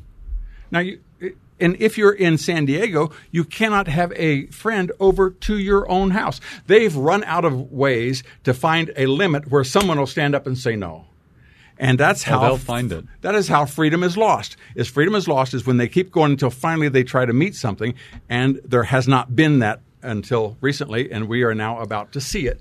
And if we don't have people that will stand up like Rob, in which we're going to confront as to whether or not America exists or whether we rule by individual fiat out of Columbus and Sacramento and Tallahassee. Problems that aren't confronted multiply. And that is one of the big issues right now. So let's talk about that. We have the weak-kneed Republicans, and I have been very vocal. My listeners know that. And surprisingly, there's been some blowback, but not as much as I would have thought. It's as if the establishment knows it. Mm-hmm. It's been a very bizarre thing. Usually when I'm critical of the establishment, I get all sorts of different messages and things. I really don't care. But now it's almost as if they know they're being weak. Mm-hmm. They know they have no courage. Mm-hmm. And it's either they're choosing not to do it, like they think it's a thunderstorm and they're just waiting for it to pass, yeah. or they don't know how to fight, or they just have an unwillingness to engage at this very moment.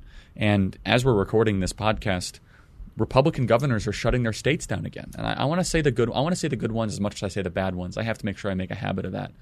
I always try to do that. But Governor Kemp, God bless him for what he's doing, for suing the local municipalities, saying you can't mandate your citizens to wear masks. I think that's a great step. I think I'm reading the news correctly. I believe that's what he's doing. It could be the opposite. Maybe I'm praising him incorrectly. That's okay, correct.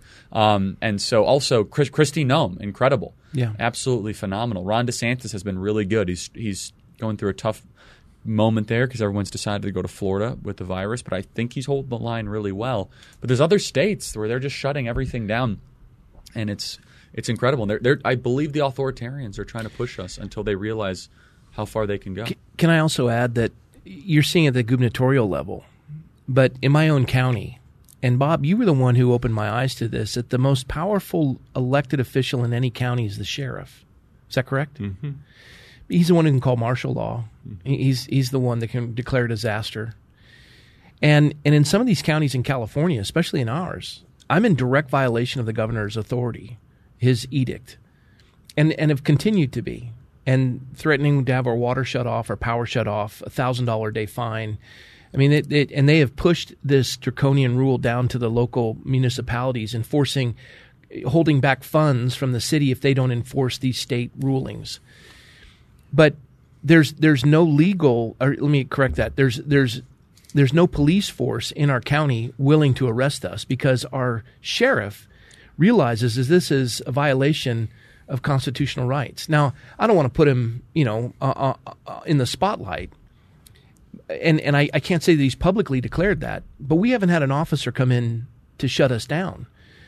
And this is going to happen in some other capacity. And there's counties all over California that have sheriffs that you look at it as a doctrine of the lesser magistrate. Their governors may not be doing it, but these sheriffs are pushing back in defense of their citizens within their county. Can local authority have as much power as a governor to push that up the food chain? And as Charlie's pointing out, we want to see it from the federal level and we want to see it from the gubernatorial level. But I think every level of government can resist, can't we? Yes, and we've never experienced this before. We've never had anything close to this. And let me just put around as to why good people are succumbing to it. And if I may recommend a little book that you read at one sitting, it's about 1/4 of an inch thick. It's called How Do You Kill 11 Million People? And it was a byproduct of a conversation I had with a very good friend of mine by the name of Andy Andrews, in which he was always frustrated at how he would see these Jewish families getting on these boxcars, and you'd see at the end of the dock, you'd see some guy with a gun, some Nazi soldier somewhere. He said, but these people could have overrun in a minute. How did it happen? And he basically explains what happened here, and that is that you use fear. And that is, you need to move into this section of town in Warsaw because in order for you to be safe, you need to be, because we want to keep you safe. Why are you putting these walls around? Well, we want to keep you safe. Well, why do you have to have guards at the entrance? We can't come in. Well, we don't want any folks coming in here and harming you. We want to keep you safe. Why must I have this ticket if I'm going to keep you safe? And so then they would call the fathers together. And they would say, now we have some bad news to report, and that is that the Russians are coming, and it's no longer safe here.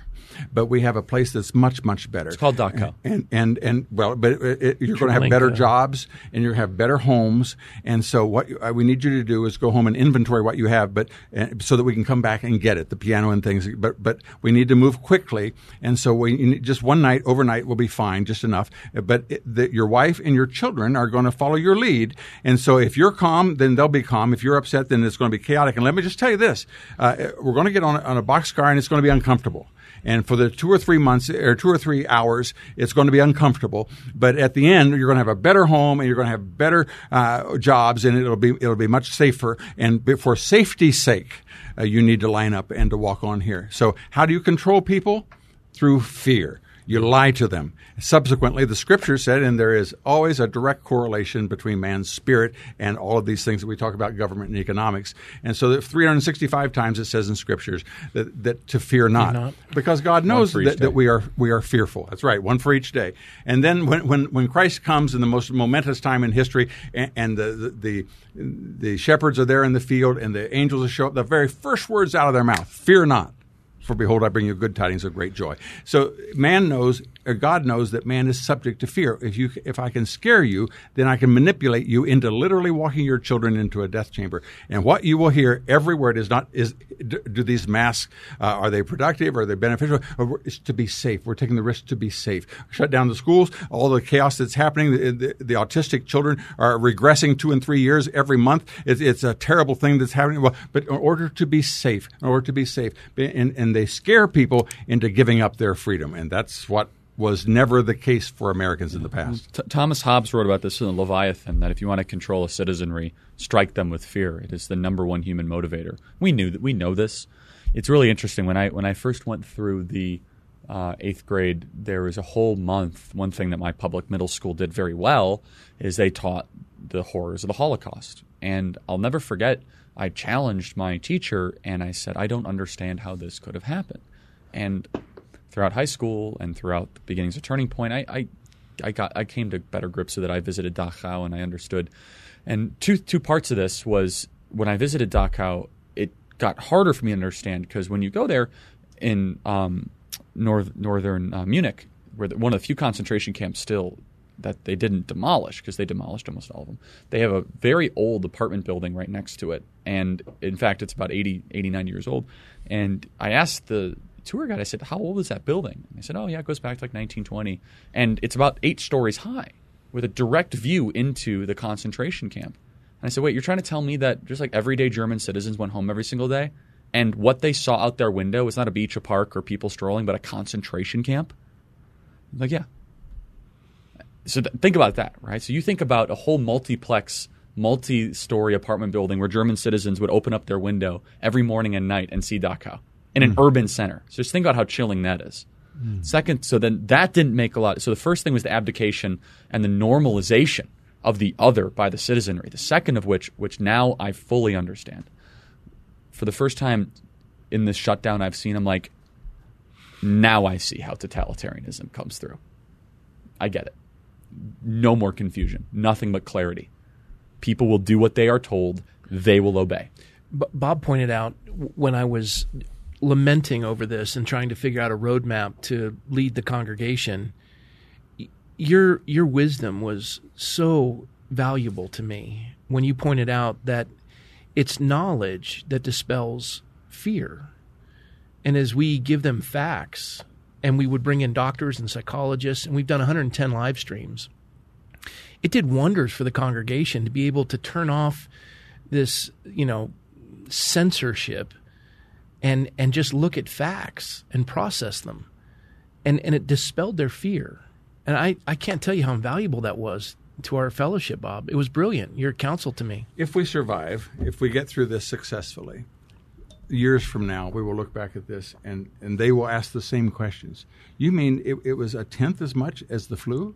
And people shut down their businesses and lost their jobs? And suicides went up dramatically. And teenagers canceled their spring sports, their fall sports, their summer activities, their prom, their commencements. You had social isolation, alcoholism, cocaine use, marijuana, all of that go through the roof. All considered essential by the governor. All considered essential. Strip clubs open in Manhattan, but not churches. Easter and Palm Sunday canceled. Weeks and months on end of pastors abdicating. And in the midst of it, we decided to take just a little time out so we could all go in the street for race riots to say how awful of a country we are with no masks on, millions of us saying how much we hate the country. Then we went back inside after that halftime show of race riots. No. We went back in time after the halftime show to cancel the celebration of our nation's birthday. No, that's right. So just so when we write the history, people will be so perplexed and puzzled. It's a very interesting thought exercise, and John Rawls used to do this incorrectly. He was an awful, silly, foolish philosopher. He's Bill Clinton's favorite philosopher. That tells you everything you need. But he always said we need to look at, and he's not wrong on this thought experiment. He was wrong with how he had the conclusion. Look at things from an alien's perspective, like if someone came from outer space and you try to explain this to them. And I thought of that the other day. I said, wow, this would be a really hard thing to explain, because if the alien got the whole picture, they say, wait, you're a really wealthy, vibrant country. Like, why do you have so many people that hate your country? It would be really hard to explain, right? Yeah. From someone just materially outside. And it's hard for someone from another country to explain, but it's even harder if someone just came and they said, my goodness. And if you were to try to explain, wait a second, you locked yourself up for something that has been proven that young people cannot carry it. They're not little virus reactors. Young people are not at risk of dying. So you shut down the schools, you shut down the social fabric, and then you just disregard all of that for 3 weeks. You avoid medicine that wants you to be exposed to build immunity. Precisely. And then you avoid all of it for 3 weeks between late May and mid-June to just go on the streets. And you've seen the imagery. I mean, people are packed together. And then we're told once the virus increases that had nothing to do with it. And so it's really interesting, because I think we make a little mistake. I did a podcast on this. Is we say the left lies. And I think that's probably true, but it's not the most true statement because it's actually much more Orwellian than that. So, for example, Rob, if I go up to you and I'm like, hey, I see you eating Oreos. Like, hey, how many Oreos did you eat? You're like, oh, I only ate 3. When you ate 10, that's a lie. Okay, yeah, you're true. Yeah, thanks for exposing me, but go ahead. But then if I went up to you and I said, hey, Rob, how many Oreos did you eat? And you have, crumbs all over your face. You're like, I didn't eat any. You did. That's doublespeak. That's Orwellian. It's not a lie. It's an inverse of the truth, right? So a lie is something that is degrees off from what is true. Doublespeak, as Orwell theorized, he created a new word, doublethink and doublespeak, of something that is so reflectively wrong and untrue that it doesn't even warrant the same categories. That's what they do to us. That's correct. It's like where you say, we ask the question. They ask we say America's a great place, and then they come and they say, no, you're a racist. Like, wait, what? Just said America's a great place. What are you talking about? And we don't even know how to deal with it. And what Orwell theorized is that it's actually so asymmetrical for the human consciousness psychologically, like we're actually not capable of being able to deal with it. And so Orwell was probably the most incredibly prophetic dystopian author. And he was once a socialist, and then he actually went and saw what the socialists were all about, and he just became kind of classical liberal. He famously said that socialism is much more about hating the rich than helping the poor. Like, it's such a beautiful summation. That's true. And in 1984, he basically painted this picture, and in his further writings, he said, human beings are not prepared for doublethink or doublespeak. They're not. No. Because you see this, right? And he said, that's how you're going to control people into submission, is when you say something that is so just like, what? What did you just say? Like, I did not eat the Oreos. Like, I did. You're eating them. Like, I see it. It drives a person mad. And it's by intelligent design that the left is doing this right now. That's powerful. You're exactly It's got me right. baffled. You're exactly correct. Yeah, that's where we are. And so, because we know how to do lies. Like it's almost like a conversation between 2 3-year-olds. No, yeah, in some ways, but it's not incorrect. It's not incorrect because if you read the romantics, right, of the 1800s, and I don't like that term romantic because I call it the infants. It really is, because if you read like Jean-Jacques Rousseau, he wrote very clearly that he values the primitive over the civilized, the infant over the adult, the passionate lover over the loyal spouse. Like, he said that the things that we have designed in Christian society are wrong, and it's not that they're not desirable. It's like, no, you should reject them. And in some ways, when people say like the left is a petulant child, it's actually very true. And so what did the Smithsonian do? Exactly that. So exactly. So the Smithsonian comes out, and I got very heated about it, where they say all these things that are constructs of Western society. And we believe all men are created equal, but it would be foolish to say all cultures are created equal. I mean, of course there's a cultural hierarchy, and it's not racist at all to say that. It's based in history. I mean, we are just not the same culture as Islamic Iran. I'm sorry. But they said hard work, showing up on time. That's right. So what they say is staying married. None of those are all white things. Yeah, they say fidelity. So it's really interesting. And the way I should have handled it on cable television, and I handled it, I think, pretty well. It went viral, and I've gotten tons of response because I was up against a white liberal who said all those things. And what I should have said is, so Leslie, let me just be straight. You say speaking correctly, showing up to work on time, not committing crimes, going to church, like very basic things. Being faithful to your spouse. Are all terms of whiteness. And I say, so you believe this? She does. It's like, what you are saying is fundamentally no different than a KKK member in the 1920s. That's exactly. Correct. And that's the point I missed, correct. right? That's is exactly that if you correct. actually think what is righteous and what is good is an attribute of a skin – I did call her a racist on air because it's true. Yeah. But it's no different than Margaret Sanger in the eugenicist movement. Mm-hmm. Like, only white people are capable of showing up on time. Mm-hmm. Mm-hmm. And that's what our tax dollars for the Smithsonian were saying. Yeah. And it's so evil. It just, while you're on that point, the greatest correlation between income and any other factor, it's not race, education, gender, is vocabulary. And so if a person starts pronouncing proper English, they'll attack that kid and say, well, you're acting white, to force him from being successful. That's correct. That is racism. And Republicans don't do that. No, we don't. But we do know who does. Well, I mean, and the greatest example of this, is the phenomenal hero of Clarence Thomas. So Clarence Thomas, so that depiction of the Smithsonian you mentioned was a project of the National African American History Museum, right? Interestingly enough, the one African American they don't have in there is Clarence Thomas. Correct. It's incredible. And so Clarence Thomas being someone who the reason he does not speak is, and his biography will tell you this, and his biographer will tell you this, is he grew up in the antebellum South, and he actually learned a different form of English. Now, he's brilliant, right? Mm-hmm. But at times, and you know Clarence, you know the family, but he's an American hero. But according to the left, he shouldn't exist. It's now available for those that are watching it in his own words as a documentary, in which it describes that. He's written more opinions than any member of the Supreme Court, and has made a tremendous contribution. And as such, unless you go with leftist orthodoxy, all book burning is done by socialists. All shouting down is socialist. And I don't know if we have time to go through for it. We got a couple minutes. Is why it is. See, truth overcomes error. That's why error hates truth. So you and I can say this room is 17 feet wide. You say it's 16, and you say it's 13, and we're all happy until somebody comes and measures it. And that person that measures it says, well, it's actually 12. Then immediately all of us know that we were wrong. Therefore, we hate the person that revealed we were wrong. As long as we could philosophize forever, as long as you say it's 13 and I say it's 17, and he says it's 50, we're happy. But once you have truth, then it reveals error, and error hates truth. That's number one. Number two, truth overcomes error. So I'm representing a person and is accused of stealing a ATM machine. And the attorney gets up and she says why he wouldn't even think of such doing a thing. He loves his mother, and he was having dinner with his sister in Portland, Oregon. Here's the receipts from the filling station or from the restaurant where they were, and they go on. And you don't care what she says, because when she's finished, you're going to have a security camera that shows him driving up to the ATM. And you'll see him put a chain around the ATM. You'll see his face as he leans over the camera, and you'll get his fingerprints as he pushes the finger. And the truth will overcome the error such that the only way she can succeed,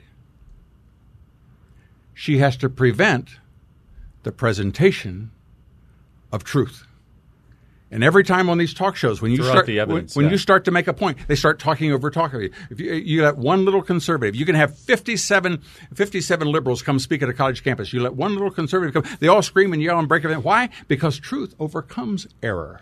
It's really well put. In our scriptures, where does truth come from? What's the measuring rod? And so he was the embodiment of truth. So our founders, I am the truth. Therefore, you can talk about any religion you want, but not Christ. So I can pray at an inaugural in the name of Mother Earth and flowers and eagle feathers and nobody cares.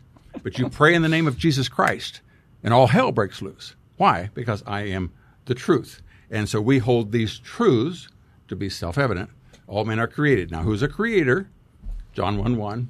In the beginning was the Word was with God, the Word. All things were made by Him. Without Him wasn't anything made that was made.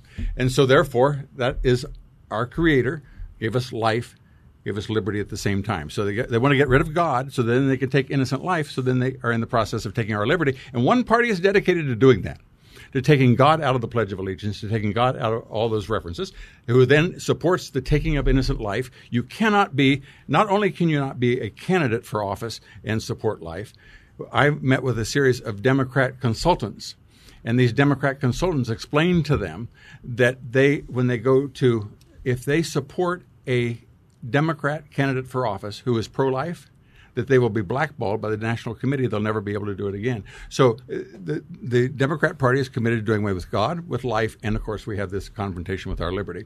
And the only person that says that the parties are all alike are a person that doesn't know about either one. I was thinking it'd be a good thing to kind of close with from my vantage point, because I'm kind of the observer of the three. And Charlie, being here with you in Phoenix and witnessing kind of the updates of Turning Point, and then Bob spending time with you and seeing how God's just remarkably used you, and just this wisdom that you're imparting, and the combination, it's like nitro and glycerin. This is going to be profound for the young people of the country. But Charlie, at 18 years of age, I get to hear the story. You go and set up a coffee table, and you confront deception and lies. And then here we are you're at 26 and a profound change has occurred and something's happening beyond anything you could have ever have dreamed. That's right.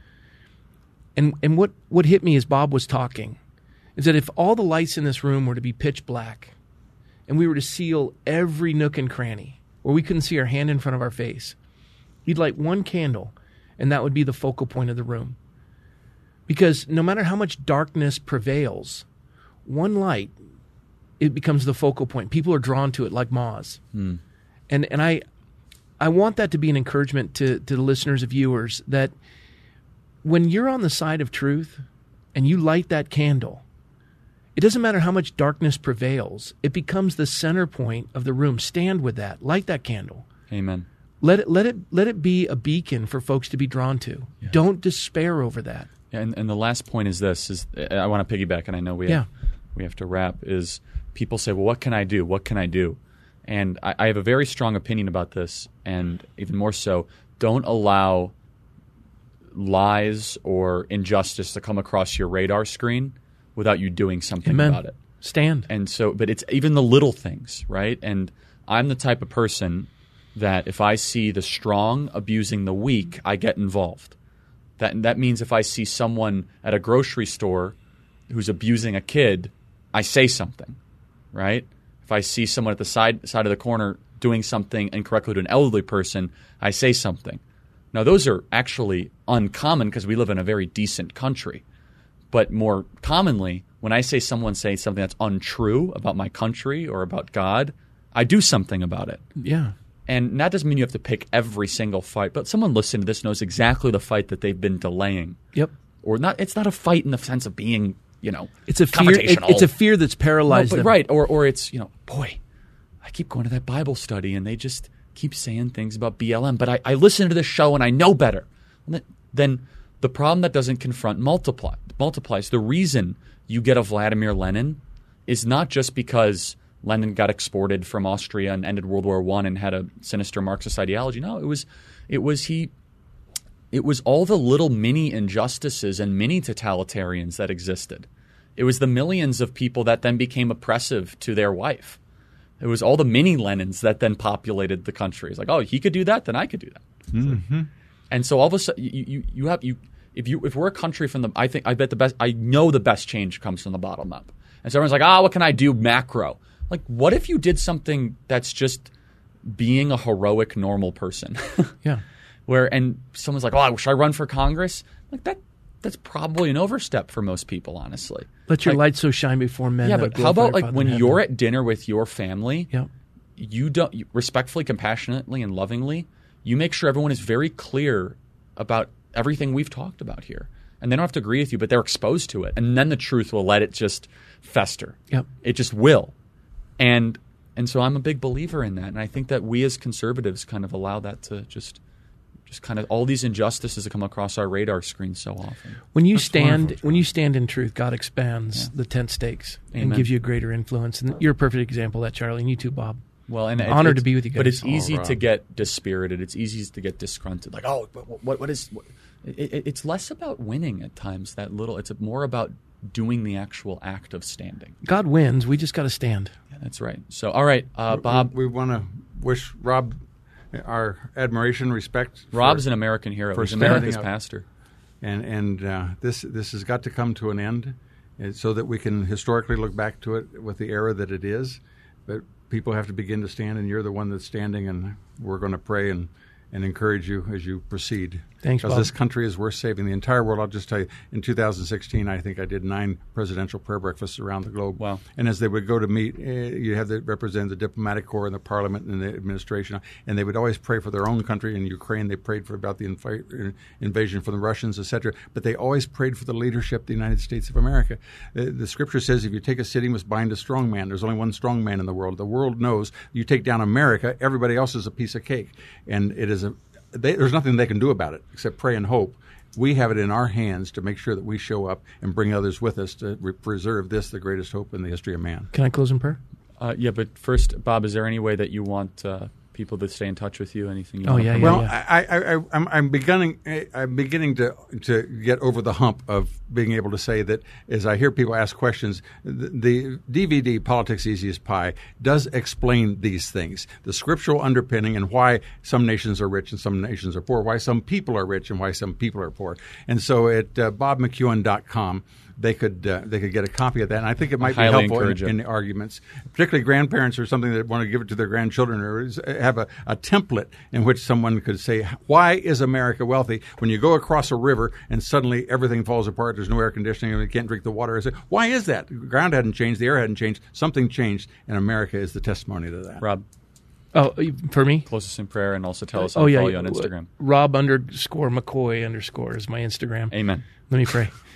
Lord, thank you for Charlie. Thank you for Bob. And thank you, Lord, for all the folks tuning in that just have a love for this nation and realize that this is a great gift from you, that this is a nation that cherishes liberty, and liberty is not man's idea, it's your idea. And you've come to set the captives free, and upon this we stand, and we can do no less. And so, Lord, I pray that you would just continue to create this awakening across the land and cause men and women to be dispelled, that their fear would dissipate and that faith would rise, and that they would realize that one person in God constitutes a majority. And if, Lord, they fear you, they don't need to fear anything else. So, Lord, do this awakening. We implore you. We beg you. And I thank you again for these men. And we ask your blessing. And in Jesus' name, amen. Hear, hear. Thank you both. Tune in soon, guys. Email us, freedom@charliekirk.com. Get involved with Turning Point USA. Go to tpusa.com. Please consider becoming a monthly supporter of the show so that we don't have left-wing boycotts. charliekirk.com/support. And email us your questions, freedom@charliekirk.com. Type in Charlie Kirk Show. Hit subscribe. Give a 5-star review. Screenshot it and email us, freedom@charliekirk.com. And you'll get in the running to win a signed copy of the New York Times bestseller, MAGA Doctrine. God bless everybody. Thanks so much. Bye, everyone. We begin today's meditation with a few sipping exercises to remind us a little treat can go a long way. So pick up your McCafe iced coffees, close your eyes, and deep sip in. And deep satisfaction out. Take a treat retreat at McDonald's. Right now, get a McCafe iced coffee in any size and any flavor for just 99 cents until 11 a.m. Price and participation may vary.